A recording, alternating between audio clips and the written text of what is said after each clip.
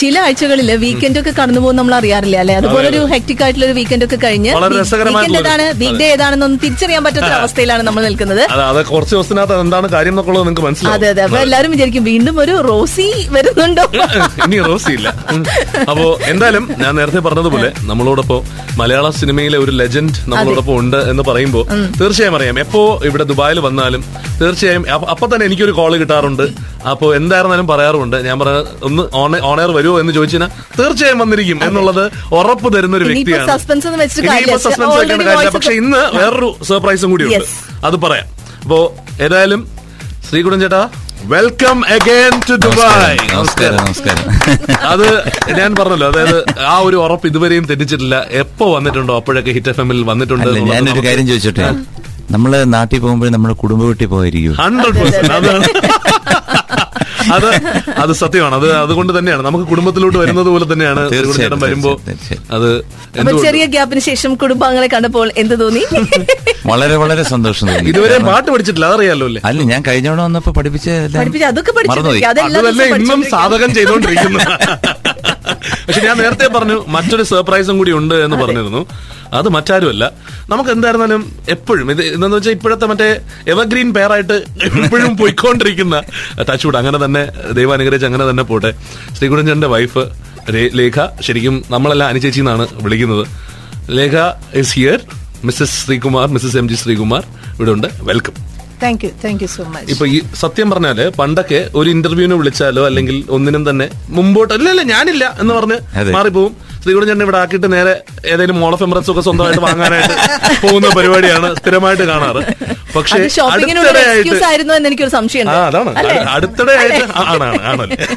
അടുത്തിടെ ആയിട്ടാണ് സത്യം പറഞ്ഞാൽ ഒന്ന് സ്ക്രീൻ ഫ്രണ്ട്ലി ആയിട്ട് വരും എന്നുള്ളത് ഉറപ്പിച്ചിട്ടുള്ളത് അല്ലേ? അല്ലെങ്കിൽ അങ്ങനെയൊന്നുമില്ല. ഇന്നും വളരെ എന്നെ പിടിച്ചു കൊണ്ടുവന്നതാണ്. ഷോപ്പിങ്ങിന് പോയിരുന്നത് കണ്ടോ? ഞാൻ പറഞ്ഞില്ലേ, ചുമ്മാതല്ല പിടിച്ചോണ്ടു ഓണർ ഇരുന്നാ മതി. പോക്കറ്റ് കയറും. മറ്റേ കഥ അറിഞ്ഞൂടെ, കള്ളൻ ക്രെഡിറ്റ് കാർഡ് കൊണ്ടുപോയി കഴിഞ്ഞപ്പോൾ പറഞ്ഞു ഇല്ല കൊണ്ടുപോയിക്കോട്ടെ കുഴപ്പമില്ല, ഭാര്യയെക്കാളും കുറച്ചേ സ്പെൻഡ് ചെയ്യുന്നുള്ളൂ. അല്ല, അത് പക്ഷേ എന്തായാലും എടുത്തു പറഞ്ഞേ പറ്റുള്ളൂ. ഈ ഒരു കാര്യം ചോദിച്ചേ പറ്റുള്ളൂ. അത് എനിക്ക് തോന്നുന്നത് വെച്ചാൽ ശ്രീകുടൻ ചേട്ടനും ഇപ്പോഴും അതുപോലെ തന്നെ ഇരിക്കുന്നതിന്റെ കാരണവും അനുചേച്ചി തന്നെയാണോ? എല്ലാം ദൈവഹിതമാണ്, അത്രേ ഉള്ളൂ. അല്ലാതെ മനസ്സിന്റെ നന്മയാണ്. ആണല്ലേ, മനസ്സിന്റെ നന്മയാണ് ഇങ്ങനെ നിലനിർത്തുന്നതെന്ന് പറഞ്ഞു. മുഖത്തിൽ കാണുന്നത് നമ്മുടെ സിന്ധുവിന്റെ ഒക്കെ നന്മ വെച്ച് നോക്കിയാണല്ലോ. അപ്പൊ സിന്ധുവിന് 16 വയസ്സായിരിക്കും. എന്നിട്ട് എന്താ പ്രശ്നം?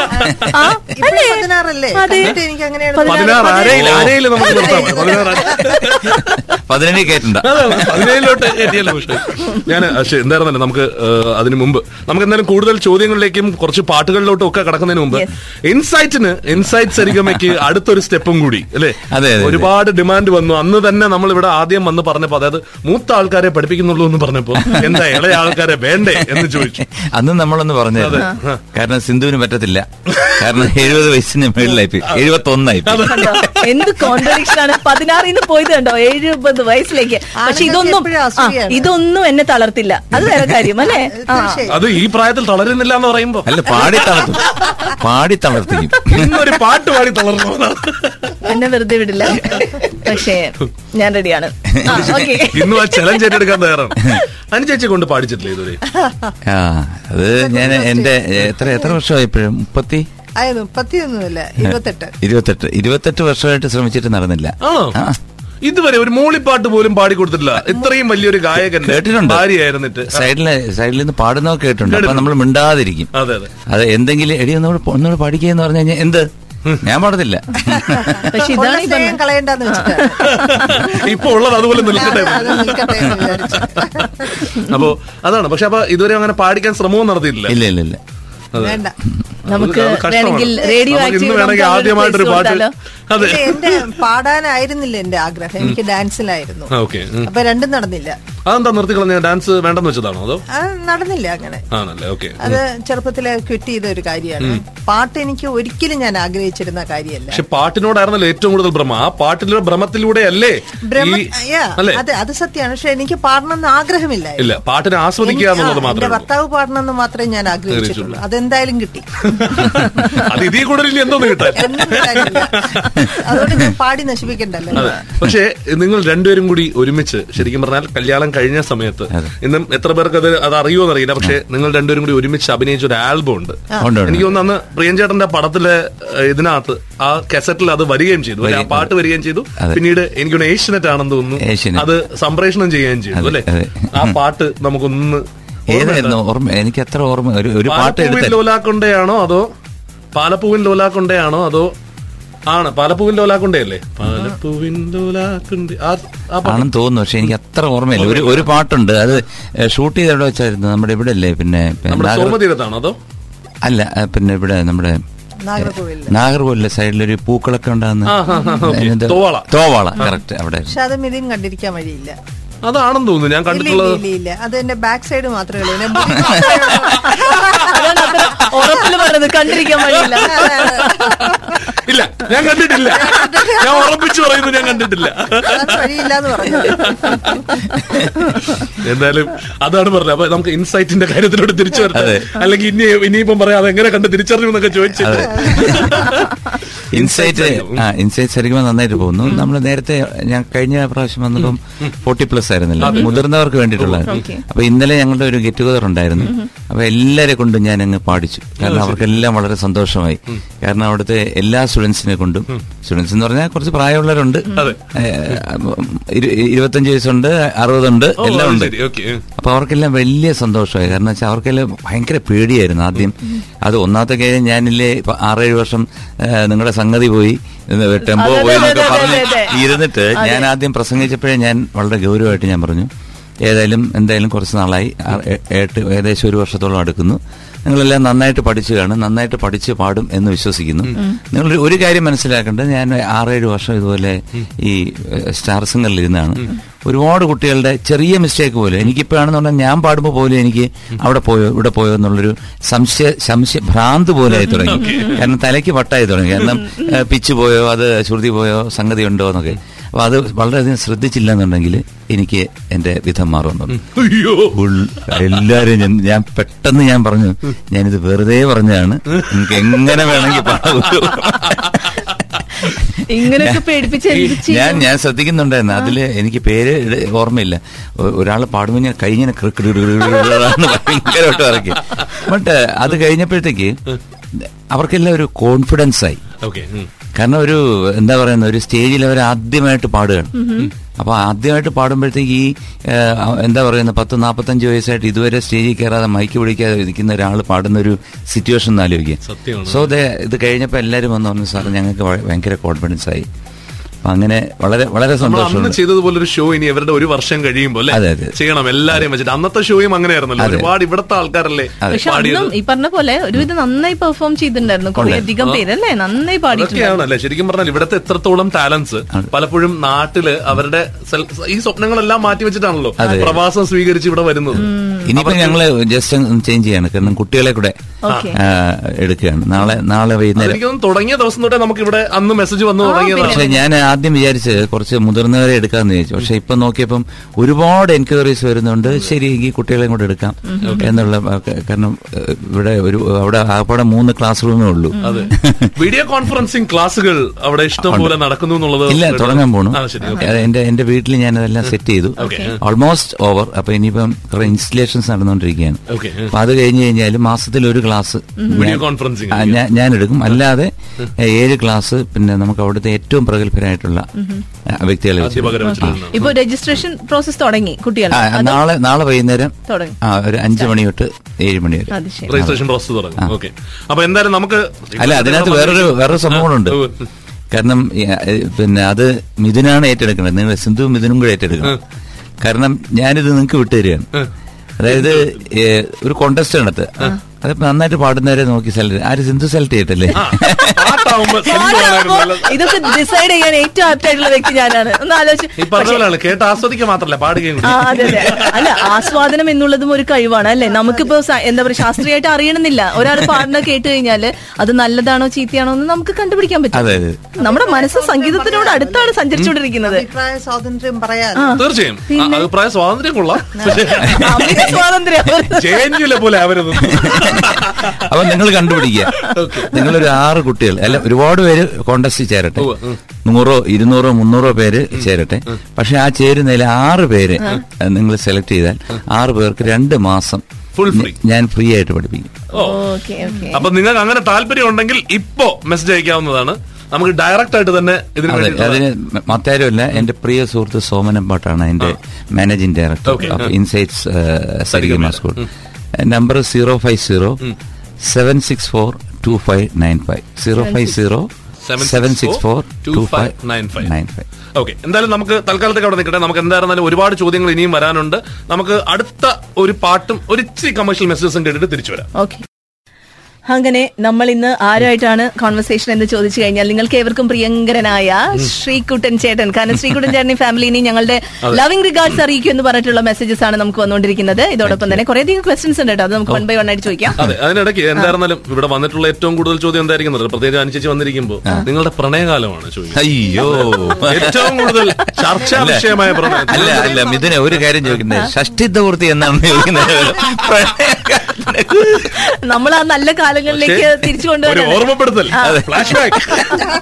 28 വർഷത്തിന്റെ കഥയാണ് പറഞ്ഞത് അല്ലെ? 28 വർഷം.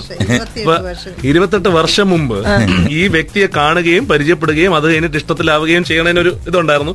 ഇത് കഴിഞ്ഞ് ലോകം അറിയുന്നത് എത്രയോ നാളിന് ശേഷമാണ്. എത്രയോ നാള് അല്ലെ? 2000 സെക്കൻഡ് ഡേ ലോകം അറിഞ്ഞു. ആണോ നമ്മുടെ പ്രണയം? മലയാളികളല്ലേ, അങ്ങനെ ലോകം അറിഞ്ഞു.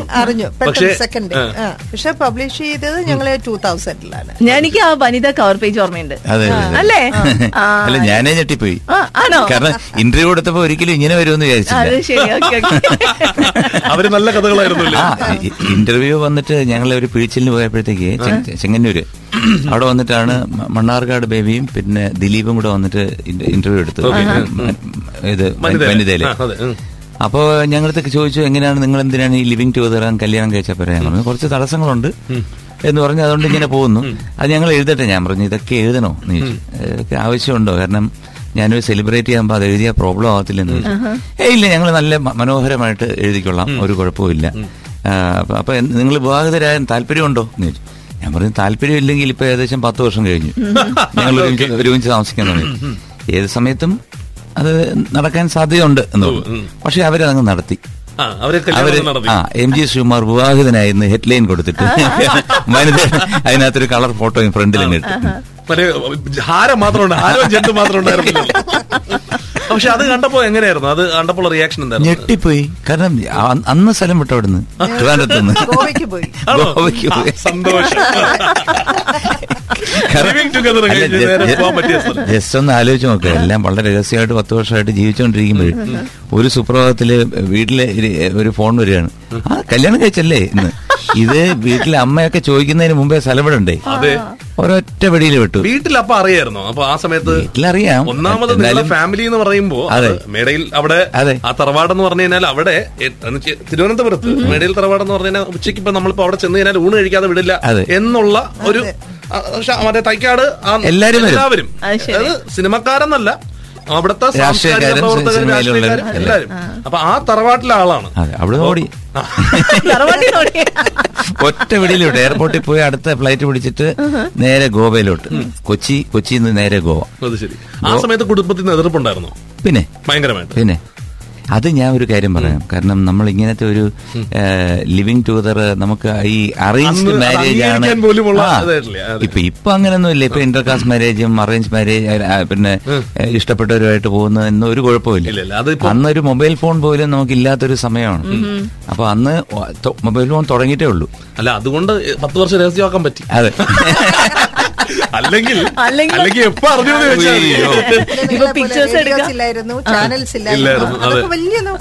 ദൂരദർശനം ഉണ്ടായിരുന്നു. എന്നാലും കുഴപ്പമില്ല. പിന്നെ കാണുന്ന ആൾക്കാരും കുറവായിരുന്നു. ദൂരദർശനാവുമ്പോ എത്തുമ്പോ ഒരു സമയമാവൂല്ലോ. അതുകൊണ്ട് രക്ഷപ്പെട്ടതാണ്. 10 വർഷം ആരും അറിയാതെ അല്ലേ?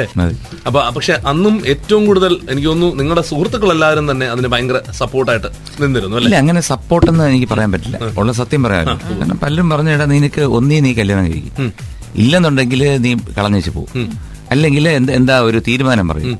അപ്പൊ ഞാൻ പറഞ്ഞു നോക്കട്ടെ എന്ന് പറഞ്ഞ് അങ്ങനെ പൊക്കോണ്ടിരുന്നു. അങ്ങനെ ഒരു ദിവസം പിന്നെ ഞങ്ങൾ ഗോവയിൽ പോയപ്പോ ഞങ്ങൾ വിചാരിച്ചു, എങ്ങനെയാണ് നമ്മൾ ഈ തിരിച്ച് വീട്ടിലോട്ട് ചെല്ലുന്നത്?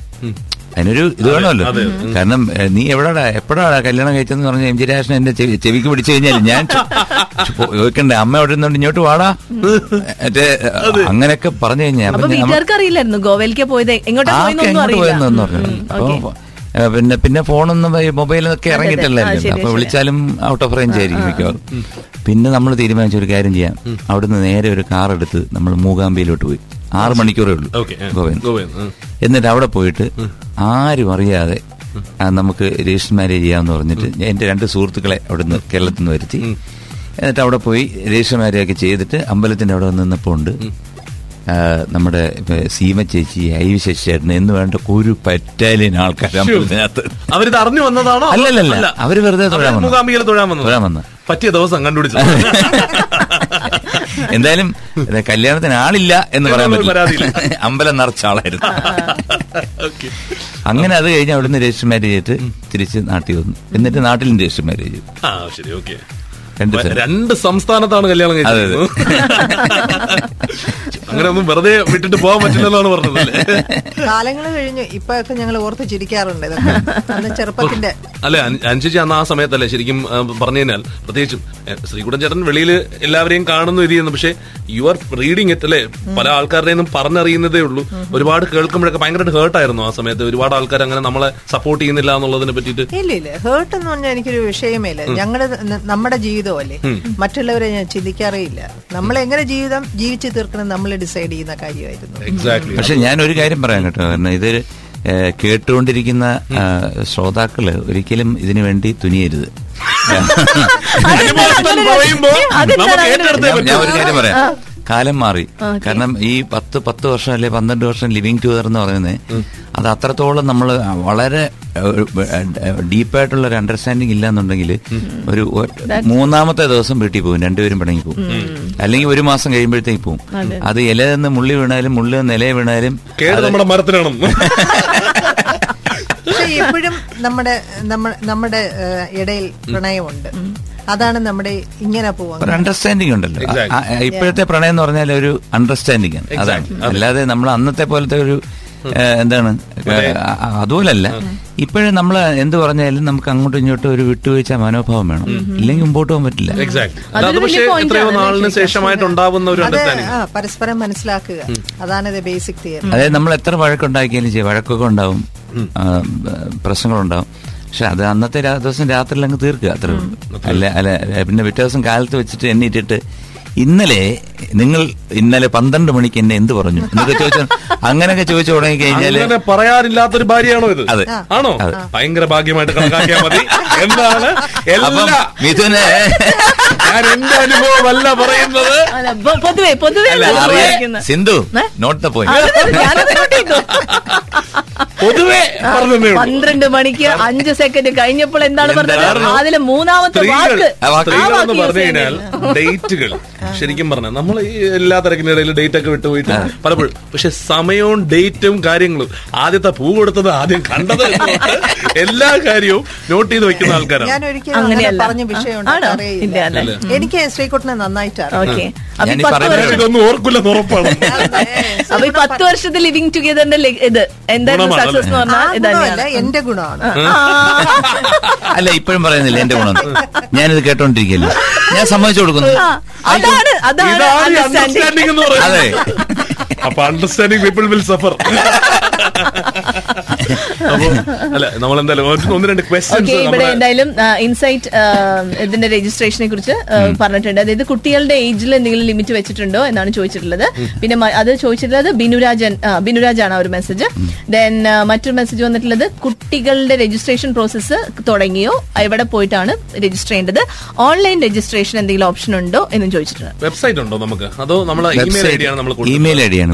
അതായത് ഒന്നില്ല, അതായത് കുട്ടികൾക്ക് ഇപ്പം ആസിറ്റീസ് ഇപ്പം നമ്മൾ ഒരു ഏജ് ബാർ ഇല്ല. കാരണം വെച്ചാൽ നേരത്തെ നമ്മള് ഒന്നിനും ഇപ്പൊ 40 വയസ്സ് തൊട്ട് ഉള്ള 40+ എന്നായിരുന്നു നേരത്തെ ഉള്ള കൺസെപ്റ്റ്. ഇപ്പോ 5+ ആണ്. 5 വയസ്സ് തൊട്ട് 70 വയസ്സ് വരെയുള്ള കുട്ടികളല്ല ആൾക്കാർക്ക് പഠിക്കാൻ പറ്റുന്ന, സംഗീതം അഭ്യസിക്കാൻ പറ്റുന്ന ഒരു നല്ല വിദ്യാലയമായിരിക്കും. പിന്നെ ഈ ഓൺലൈൻ ഇത് വരുമ്പോഴത്തേക്ക് അതിനകത്തൊരു വലിയ മാറ്റം സംഭവിക്കും. കാരണം നമുക്ക് അവിടുന്ന് ഏറ്റവും പ്രശസ്തരായ വ്യക്തികളെ ഓൺലൈനിൽ കൊണ്ടുവന്ന് കുട്ടികളെ പഠിപ്പിക്കാൻ സാധിക്കും. അതൊരു വലിയൊരു പോയിന്റ്. പിന്നെ മറ്റൊരു അഡ്വാൻറ്റേജ് ഉണ്ട് മിഥുൻ, സംഗീത സംവിധായകനും ഗായകനുമായ എം ജി ശ്രീകുമാറിന്റെ മുന്നിൽ പാടാൻ പറ്റാം. അങ്ങനെയാണെങ്കിൽ അവർക്ക് തുറന്നു കൊടുക്കുന്ന അല്ലെ ചാൻസസ് അൺലിമിറ്റഡ് ആണ്. സാധ്യതയുണ്ട്. ലളിതഗാനങ്ങളെല്ലാം ഞാനും പഠിപ്പിക്കുന്നുണ്ട്. നല്ലതെന്ന് കണ്ടു കഴിഞ്ഞാൽ എനിക്ക് I can call them and make them sing in films. അപ്പൊ അങ്ങനത്തെ ഒരുപാട് നമുക്ക് കുറച്ചുകൂടെ ഒന്ന് നമ്മൾ എന്താണ് ഹൈടെക് ആകുക എന്നുള്ളതാണ്. കാരണം ഇവിടെ പഠിപ്പിക്കുന്ന പറഞ്ഞാൽ ഒട്ടും മോശപ്പെട്ട ടീച്ചേഴ്സ് അല്ല, എങ്കിലും നമ്മുടെ നാട്ടിലുള്ള ഇപ്പം പെരുമ്പാവൂർ ജി രവീന്ദ്രനാഥ് അതുപോലുള്ള മാസ്റ്റേഴ്സ് ഉണ്ടല്ലോ, അവർക്കൊക്കെ എന്ന് പറഞ്ഞാൽ ഇപ്പൊ ഞാൻ രവിചേട്ടൻ്റെ അടുത്ത് പറയാം, ചേട്ടാ ഒരു ദിവസം വന്നിട്ട് ഒരു ക്ലാസ് എടുക്കണം, 10 മണി തൊട്ട് 12 മണി വരെയാണ് എന്ന് പറഞ്ഞു കഴിഞ്ഞാൽ രവിചേട്ടൻ വന്നെടുക്കും. അപ്പൊ that will be a blessing for the students. അപ്പൊ അങ്ങനത്തെ ഒരു കാര്യം ഞാൻ ചെയ്യാൻ ഉദ്ദേശിക്കുന്നു. നല്ലൊരു എക്സ്പോഷർ. നമ്മൾ ഇത്രയും നേരമായി ശ്രീകുട്ടൻ ചേട്ടൻ ഇവിടെ ഇരുന്നിട്ട് ഒരു പാട്ട് പാടിച്ചില്ലെങ്കിൽ പിന്നെ ജനം നമ്മളോട് സഹിക്കൂ. നമുക്ക് എന്തായിരുന്നാലും ഒരു പാട്ട് പാടണം. പക്ഷെ ഇന്നത്തെ പാട്ടിന്റെ ഒരു പ്രത്യേകത എന്ന് പറഞ്ഞു കഴിഞ്ഞാൽ അനുചേച്ചിക്ക് ഏറ്റവും ഇഷ്ടമുള്ള പാട്ട് പാടിയത് ശ്രീകുട്ടൻ ചേട്ടൻ പാടുന്ന പാട്ടുകളിൽ അനുചേച്ചിക്ക് ഏറ്റവും ഇഷ്ടമുള്ള പാട്ട് ഏതാണ്? അനുചേച്ചി നെയ്തലാമ്പില് അവക്ക് വേണ്ടി പാടിയ പാട്ടാ തുടക്കത്തിൽ. ഓഹോ, അത് ശരി. അത് അല്ല, അതെന്ന് പാടി കേൾപ്പിക്കാം. ഇല്ല, അത് അല്ല, അത് എനിക്ക് വരി ഓർമ്മയില്ല. അതായത് നെയ്തലാമ്പലാടും രാവിൽ തിങ്കളായെങ്കിൽ എന്റെ മാൻ കിടാവിന്നിനിയും തനനാനാരേ. ഇതൊരു പടത്തിന് വേണ്ടി ഞാൻ ചെയ്തപ്പോഴ് ആദ്യമായിട്ട് അദ്ദേഹം സ്റ്റുഡിയോയിലുണ്ടായിരുന്നു. അപ്പൊ ഈ പാട്ട് പാടിയപ്പോഴത്തേക്ക് ഇത് സുരേഷ് ഗോപിയും ശോഭനയും കൂടെ അഭിനയിച്ച ഒരു ചിത്രമാണ്. ആക്ച്വലി എം ജി രാജേന്ദ്രൻ ചെയ്യേണ്ട പാട്ടായിരുന്നു. ചേട്ടൻ അന്ന് പിഴിച്ചിലിന് പോയത് കാരണം കോയമ്പത്തൂർ പോയതാണ്, ഞാൻ ചെയ്തു. ആ കാലഘട്ടത്തിൽ ഒരുപാടൊന്നും ഉണ്ടായിരുന്നില്ല അങ്ങനെ. ശരിക്കും പറഞ്ഞാൽ എനിക്കിപ്പോഴും ഓർമ്മയുള്ള, ഞാനിപ്പോഴും പറയാറുണ്ട് ഇവിടെ, അച്ഛനാണ് എനിക്ക് ഇഷ്ടം എന്ന് പറയുന്ന സിനിമയിലെ പാട്ടുകൾക്ക് എഴുതിയിരിക്കുന്ന പേര് പെരുമ്പാവൂർ സാറിന്റെ പേരിലാണ് അത് കൊടുത്തിരിക്കുന്നത്. പക്ഷെ അന്ന് ശലഭം ഉൾപ്പെടെയുള്ള പാട്ടുകളെല്ലാം തന്നെ അന്ന് ശ്രീകുട്ടൻ ചേട്ടനാണ് അന്ന് മ്യൂസിക് ചെയ്തിരുന്നത്. ഒരുപാട് പാട്ടുകൾ അതിന് മുമ്പ് ചെയ്തിരുന്നു. അന്നൊന്നും പക്ഷെ പേര് വെക്കാത്തതിന്റെ കാരണം എന്തായിരുന്നു? അന്ന് ഞാൻ എനിക്കൊരു പേടിയെന്ന് വെച്ചാൽ മ്യൂസിക് ഡയറക്ടറായിട്ട് വന്നു കഴിഞ്ഞാൽ മറ്റു മ്യൂസിക് ഡയറക്ടേഴ്സ് എന്നെ പാടാൻ വിളിക്കത്തില്ല. അതതിന്റെ സത്യമാണ്. കാരണം വെച്ചാല് ഇപ്പം പല ആൽബംസിലും എസ് കുമാർ എന്ന് ഞാൻ വെച്ചിരിക്കുന്നു. ശ്രീകുമാർ എന്ന് എസ് കുമാർ, അങ്ങനെ ഒരുപാട് പാട്ടുകളുണ്ട്. അപ്പൊ ചിത്രം തൊട്ട് തുടങ്ങിക്കഴിഞ്ഞാൽ നമുക്ക് ഇങ്ങോട്ട് വന്നു കഴിഞ്ഞാൽ ഒരുപാട് പാട്ടുകളിൽ എന്റെ ഇൻവോൾവ്മെന്റ് ഉണ്ട്. കാരണം ചിത്രം തന്നെ നമ്മൾ ആദ്യം ചെയ്യുന്നത് തന്നെ ഇപ്പം പാടം പൂത്ത കാലം എന്നൊരു പാട്ടാണ്. അപ്പൊ ആ പാട്ട് ചെയ്യുന്നതെന്ന് പറഞ്ഞു കഴിഞ്ഞാൽ നമ്മുടെ ട്രിവാൻഡ്രത്ത് പങ്കജ് ഹോട്ടലുണ്ട്, അതിന്റെ മേളിൽ വെച്ചിട്ട് ഞങ്ങൾ ഇങ്ങനെ ഒരു സന്ധ്യക്ക് ഇരിക്കുമ്പോഴത്തേക്ക് പ്രിയം പറഞ്ഞു, എടാ നമുക്ക് നമ്മുടെ പടത്തിലൊരു പാട്ട് വേണം. അതിങ്ങനെ ഈ മറ്റേ ആക്ഷൻ ക്ലിക്ക് ചെയ്യുന്നു. അപ്പൊ ഞാൻ പറഞ്ഞു പെട്ടെന്ന് അങ്ങനെ ഒരു ചിക്ക് വന്നപ്പോ എനിക്ക് വന്ന് പൂവേ തിങ്കൾ പൂവേ കന്നി താമര പൂവേ, അതിനകത്ത് പാടം പൂത്ത കാലം, അതിനകത്ത് ഇൻസ്പിറേഷൻ ഉണ്ടായത്. അത് അങ്ങനെ. അപ്പൊ അങ്ങനെയാണ് അതിനകത്ത് ഓരോ പാട്ടുകളും അങ്ങനത്തെ ഓരോ ടൈപ്പ്. അതിനകത്ത് തന്നെ ഒരു പാട്ടുണ്ട്, പിന്നെ മോഹൻലാൽ പാടുന്ന പാട്ട്, മറ്റേ നഗുമോണോ? അല്ലല്ല, ഇത് പിന്നെ കാടുമീ നാടുമെല്ലാം കാക്കും മാനത്തെ തമ്പ്.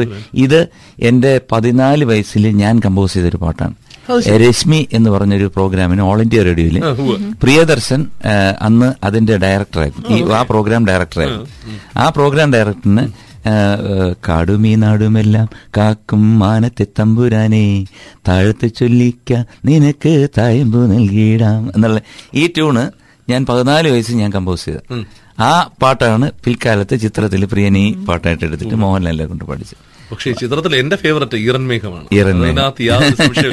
ഇന്നും ഒരു ക്ലാസിക് ആയിട്ട് നിലനിൽക്കുന്ന പാട്ടാണല്ലേ ഈറൻമേഘം എന്ന് പറയുന്നത്. അപ്പൊ അതൊക്കെ നമ്മളൊരു കൂട്ടായ്മയുടെ മേളില് ചെയ്തൊരു പാട്ടാണ്. എന്തായാലും നമ്മുടെ പ്രേക്ഷകർക്ക് വേണ്ടി ഒരു പാട്ട് ഞാൻ പാടാം. നിലാവിന്റെ നീലഭസ്മ കുറിയണിഞ്ഞവളെ കാതിലോല കമ്മലിട്ട് കുണുങ്ങി നിൽപ്പവളെ ഏതപൂർവ തപസ്സിനാൽ ഞാൻ സ്വന്തമാക്കി നിൻ രാഗലോല പരാഗ സുന്ദര ചന്ദ്രമുഖബിംബം നിലാവിന്റെ നീലഭസ്മ കുറിയണിഞ്ഞവളെ കാതിലോല കമ്മലിട്ട് കുണുങ്ങി നിൽപ്പവളേ, ഏതപൂർവ തപസ്സിനാൽ ഞാൻ സ്വന്തമാക്കി നിൻ രാഗലോല പരാഗ സുന്ദര ചന്ദ്രമുഖബിംബം. അതും എം ജി രാധാകൃഷ്ണൻ അല്ലേ സംഗീത സംവിധാനം നിർവഹിച്ച ഗാനം. ഇതിനകത്തും എനിക്ക് തോന്നുന്നു അഗ്നിദേവനിലും അല്ലേ 1-2 പാട്ടുകള് ഇത് ചെയ്തിരുന്നില്ലേ? അല്ല, എല്ലാവരും കൂട്ടായ്മ കൂടെ. അതെ, ഒരു പൂവിതളിന്റെ എനിക്കിപ്പോഴും ശരിക്കും അത് ഓർക്കുമ്പോ നമുക്ക് ഗിരീഷ് പുത്തഞ്ചേരി ഓർമ്മ വരും. അതിന്റെ ഒരു വിരുത്തം ഉണ്ടല്ലോ, പെയ്തൊഴിഞ്ഞ വാനവും അകമിഴിഞ്ഞ. അല്ലല്ല, അതല്ല, അതിന്റെ തുടക്കത്തിലുള്ളൊരു വിരുത്തമുണ്ട്. അക്ഷരനക്ഷത്രം കോർത്ത ജപമാലയും കയ്യിലേന്തി അഗ്നിയിൽ സ്ഫുടം ചെയ്തെടുത്ത മനസ്സാം ശംഖുമൂതി. ഓ, എന്താ അല്ല, കാണാതെ പഠിച്ചു വെച്ചേക്കാണ്. എപ്പോഴെങ്കിലും ഇല്ല, പാടാം കേട്ടോ. അത് ഈസിയായിട്ട് സിന്ധുവിന് പാടാം. കാരണം ശ്ലോകമാണ്. സമാധാനായിട്ട് സിന്ധുവിനെ കൊണ്ട് നമുക്ക് എന്തായാലും പാട്ട് പാടി. വരി എന്തായാലും? അക്ഷരനക്ഷത്രം കോർത്ത ജപമാലയും കയ്യിലേന്തി. പാടൂ, പാടി നോക്ക് സിന്ധു. അഗ്നിയിൽ സ്ഫുടം ചെയ്തെടുത്ത മനസാം ശംഖുമൂതി ജന്മഗേഹം. അത് കറക്റ്റ് ആയിട്ട് പാടാൻ പറ്റും. പാടൂ. എന്തിനാണ് ജന്മഗേഹം വിട്ടിറങ്ങിപ്പോരും അഭയാർത്ഥിയാമൻ ഭിക്ഷാപാത്രത്തിൽ നിറയ്ക്കുക നിങ്ങൾ ഇത്തിരി സ്നേഹാമൃതം.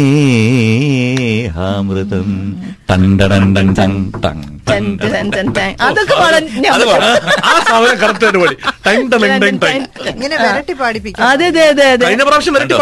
പക്ഷെ ഞാൻ ലിറിക്സ് കംഫർട്ടബിൾ ആണെങ്കിൽ ഞാൻ പാടുമായിരുന്നു. പക്ഷെ ലിറിക്സ് എനിക്ക് അത്രയും ഫെമിലിയർ അല്ലാത്തതുകൊണ്ടാണ്. ലിറിക്സ് അറിയാവുന്ന പാട്ട് പറഞ്ഞാൽ പാട്ട് പറയുമ്പോ അപ്രോച്ച് ചെയ്യുന്ന വിധം കുറച്ചുകൂടെ ലളിതമായിരിക്കും. ലളിത ഗാനം തന്നെ പറയുന്നല്ലേ. വെരട്ടി പാടി. അതാണ് ഞാൻ പാടാം. ഘനശ്യാമ സന്ധ്യാഹൃദയം. പാടൂ, പാടി നോക്കൂ. പാടൂ. അങ്ങനെയാണ് അങ്ങനെ പാടിയാവും. നല്ല പാട്ടിന് ഇല്ലാതാക്കാൻ നമ്മളില്ല. അല്ലെങ്കിൽ ഓടക്കുഴൽ വിളി ഒഴുകി ഒഴുകി വരും. പാടിയേ. കുഴൽ വിളി ഒഴുകി ഒഴുകി വരും. ഞാൻ പാടും കുറച്ച് കഴിഞ്ഞ്. ഞാൻ നോക്കി 1 മാസം കൂടി പാടിയതിനു ശേഷം ഇനി ബാക്കി പാട്ടുകൾ പാടിയ. എനിക്ക് എന്ത് വിഷമാവെന്നറിയോ എനിക്ക് പാടാൻ പറ്റാത്ത ഓർക്കുമ്പോ. സിന്ധു ഇതൊന്നും പറ്റായികയില്ല. കേട്ടില്ലേ, എത്ര വയസ്സുള്ള 60 വയസ്സുള്ള ആൾക്കാർ വരെ ശ്രീകുട്ടൻ ചേട്ടന്റെ മുന്നിൽ വെച്ച് ഞാൻ പറയുന്നു, ഈ 2016 ലാസ്റ്റ് ആവുമ്പോഴേക്കും ഞാൻ കോൺഫിഡന്റ് ആയിട്ട് മാർച്ച് ഏപ്രിൽ എനിക്ക് അതോ ആ ചലഞ്ച്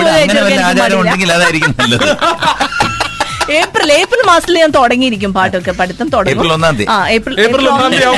ദെൻ ഡിസംബർ ആവുമ്പോഴേക്കും ഞാനൊരു തികഞ്ഞ ഗായികയല്ല, അത്യാവശ്യം പാടാവുന്ന വിധത്തിൽ ഒരു ലെവലിലേക്ക് ഉയരാനാണ് എന്റെ ഒരു ആഗ്രഹം. എന്തായാലും അതിനൊരു ഇൻസ്പിറേഷൻ തന്നത് എനിക്ക് ഭയങ്കര സന്തോഷമുണ്ട്.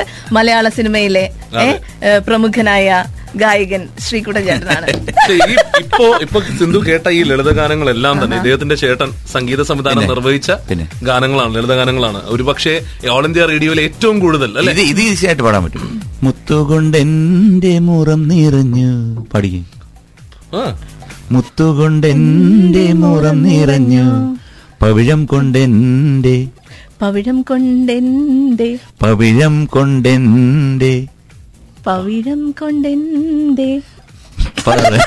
ഞാനൊരു കാര്യം പറയട്ടെ. എനിക്ക് വേണ്ട, നിങ്ങൾക്ക് എന്നെ കളിയാക്കാൻ വേണ്ടിട്ട് മാത്രമാണ്. അല്ല, എനിക്കൊന്ന് ഇതൊന്ന് പൂട്ടിയേച്ച് പോയി സന്തോഷം. വൈകുന്നേരം പോയി മിഥുൻ എന്നെ കളിയാക്കി.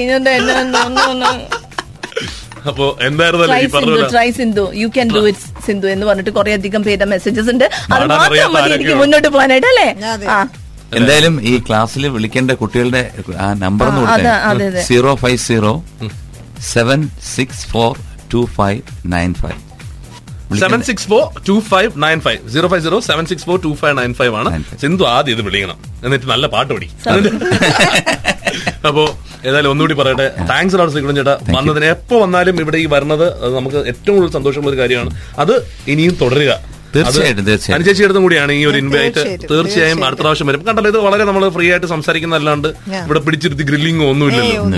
നമ്മൾ മനിതക്കാരെ പോലെ എഴുതിയില്ല. വേണമെങ്കിൽ ഒരു കാര്യം ചെയ്യും, ഇത്രയും വർഷമായിട്ട് പാടിയിട്ടില്ല, ഇന്നങ്ങ് തുടങ്ങും. സിന്ധു വരെ പാടി, ഇനിയിപ്പോ സിന്ധു വരെ പാടി. ആണല്ലേ, നന്നായിട്ട് പാടും. വേണ്ട, ഇവര് അങ്ങനെ സപ്പോർട്ടീവ് അല്ല കേട്ടോ. അണ്ടർസ്റ്റാൻഡിങ് ആയില്ലേ? ഞാൻ ഇതേപോലെ നല്ലോണം പാടും. ശ്രീകുട്ടന്റെ ഭാര്യയായിട്ട് ജീവിക്കുന്ന, അദ്ദേഹത്തിന്റെ ഷാഡോ ആയിട്ട് ജീവിക്കുന്നതാണ് എനിക്കിഷ്ടം. വലിയൊരു കാര്യമാണ്. ആയിക്കോട്ടെ. ശ്രീകുട്ടന് ഷാഡോ ഇല്ല. ഇപ്പം വെയിലത്ത് പോയാലും ഇല്ല, ഞാനാണ് ആ ഷാഡോ. ഇടയ്ക്കെങ്കിലും ഒന്ന് മാറി നിൽക്കണം. ഇടയ്ക്ക് ചില സമയം നമുക്ക് ഷാഡോ ഇല്ലാത്തതാണ് ഇഷ്ടം. വെറുതെ മോഹിക്കുവാൻ മോഹം.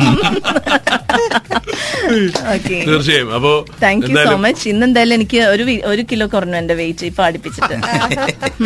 താങ്ക്സ് എ ലോട്ട് ശ്രീകുഞ്ചേട്ടാ. Thanks a lot once again. Insight Sarigama ഇനിയും നമ്മുടെ ഒരുപാട് ഉയരങ്ങളിലോട്ട് ഇനിയും പോട്ടെ. ഒരുപാട് ആൾക്കാർക്ക് സംഗീതം പഠിപ്പിച്ചു കൊടുക്കാൻ. തീർച്ചയായും നാളെ വൈകുന്നേരം 5 മണിയോടെ 7 മണി വരെ 5 to 7 ഞാനിവിടെ ഇൻസൈറ്റ് ക്ലാസ്സിൽ കാണും. അപ്പൊ എന്തായാലും എന്താണ് പറയുന്നത്, ഹിറ്റ് എഫ്എമ്മിന്റെ എല്ലാ ശ്രോതാക്കൾക്കും എന്റെ ഹൃദയം നിറഞ്ഞ നന്ദി രേഖപ്പെടുത്തുകയാണ്. Especially to Mithun and Sindhu. കാരണം നിങ്ങൾ ഒരുപാട് എന്നെ ഞാനിവിടെ വരുമ്പോ എല്ലാം എന്നെ വിളിച്ച് പ്രൊമോട്ട് ചെയ്യുന്നതിന് thank you very much. Promotion അല്ല, നമ്മളെ വലിയ ഭാഗ്യമായിട്ടാണ് നമ്മൾ കണക്കാക്കുന്നത്. കാരണം എന്താണെന്ന് വെച്ച് കഴിഞ്ഞാൽ അതാണ്, എന്ന് വെച്ചാൽ മറ്റ് സ്റ്റേഷനുകൾക്കൊന്നും കിട്ടാത്തൊരു ഭാഗ്യമായിട്ടാണ് ഞാൻ എപ്പോഴും ഇതിനെ കണക്കാക്കുന്നത്. കാരണം എന്ന് വെച്ചാൽ ഇവിടെ വന്നാൽ എന്തായാലും എനിക്കൊരു വിളി കിട്ടാറുണ്ട്. അപ്പൊ തന്നെ വരാമെന്നുള്ളത് അപ്പൊ തന്നെ പറയാം. കാരണം ഞാൻ ചോദിക്കുമ്പോൾ പറയും, അല്ലാതെ തന്നെ അത് എപ്പോഴാണ് എന്നുള്ളത് പറഞ്ഞാൽ നമുക്കത് നോക്കാം. ഞാൻ ഫ്രീ ആണെങ്കിൽ ഞാൻ എന്തായാലും വരാം എന്നുള്ളത് എന്റെ അടുത്ത് എപ്പോഴും പറയുന്ന ഒരാളാണ്. അത് എന്തുകൊണ്ടോ നമുക്ക് എത്രയോ നാളായിട്ട് കിട്ടിയ ഒരു സുഹൃത്തമായിട്ട് തന്നെയാണ് അത് കണക്കാക്കുന്നത്. മിഥുൻ നമുക്ക് അന്യനല്ല. So I know you so well. അതും കൂടെ ഒരു വലിയൊരു മിഥുന്റെ അമ്മയും നമ്മളെല്ലാരും, അച്ഛനും അമ്മയും എല്ലാരും നമ്മളെല്ലാവരും വളരെ ക്ലോസ് ആണ്.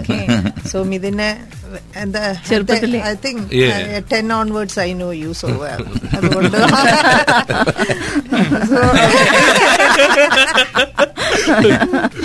Thank you. Thank you so much.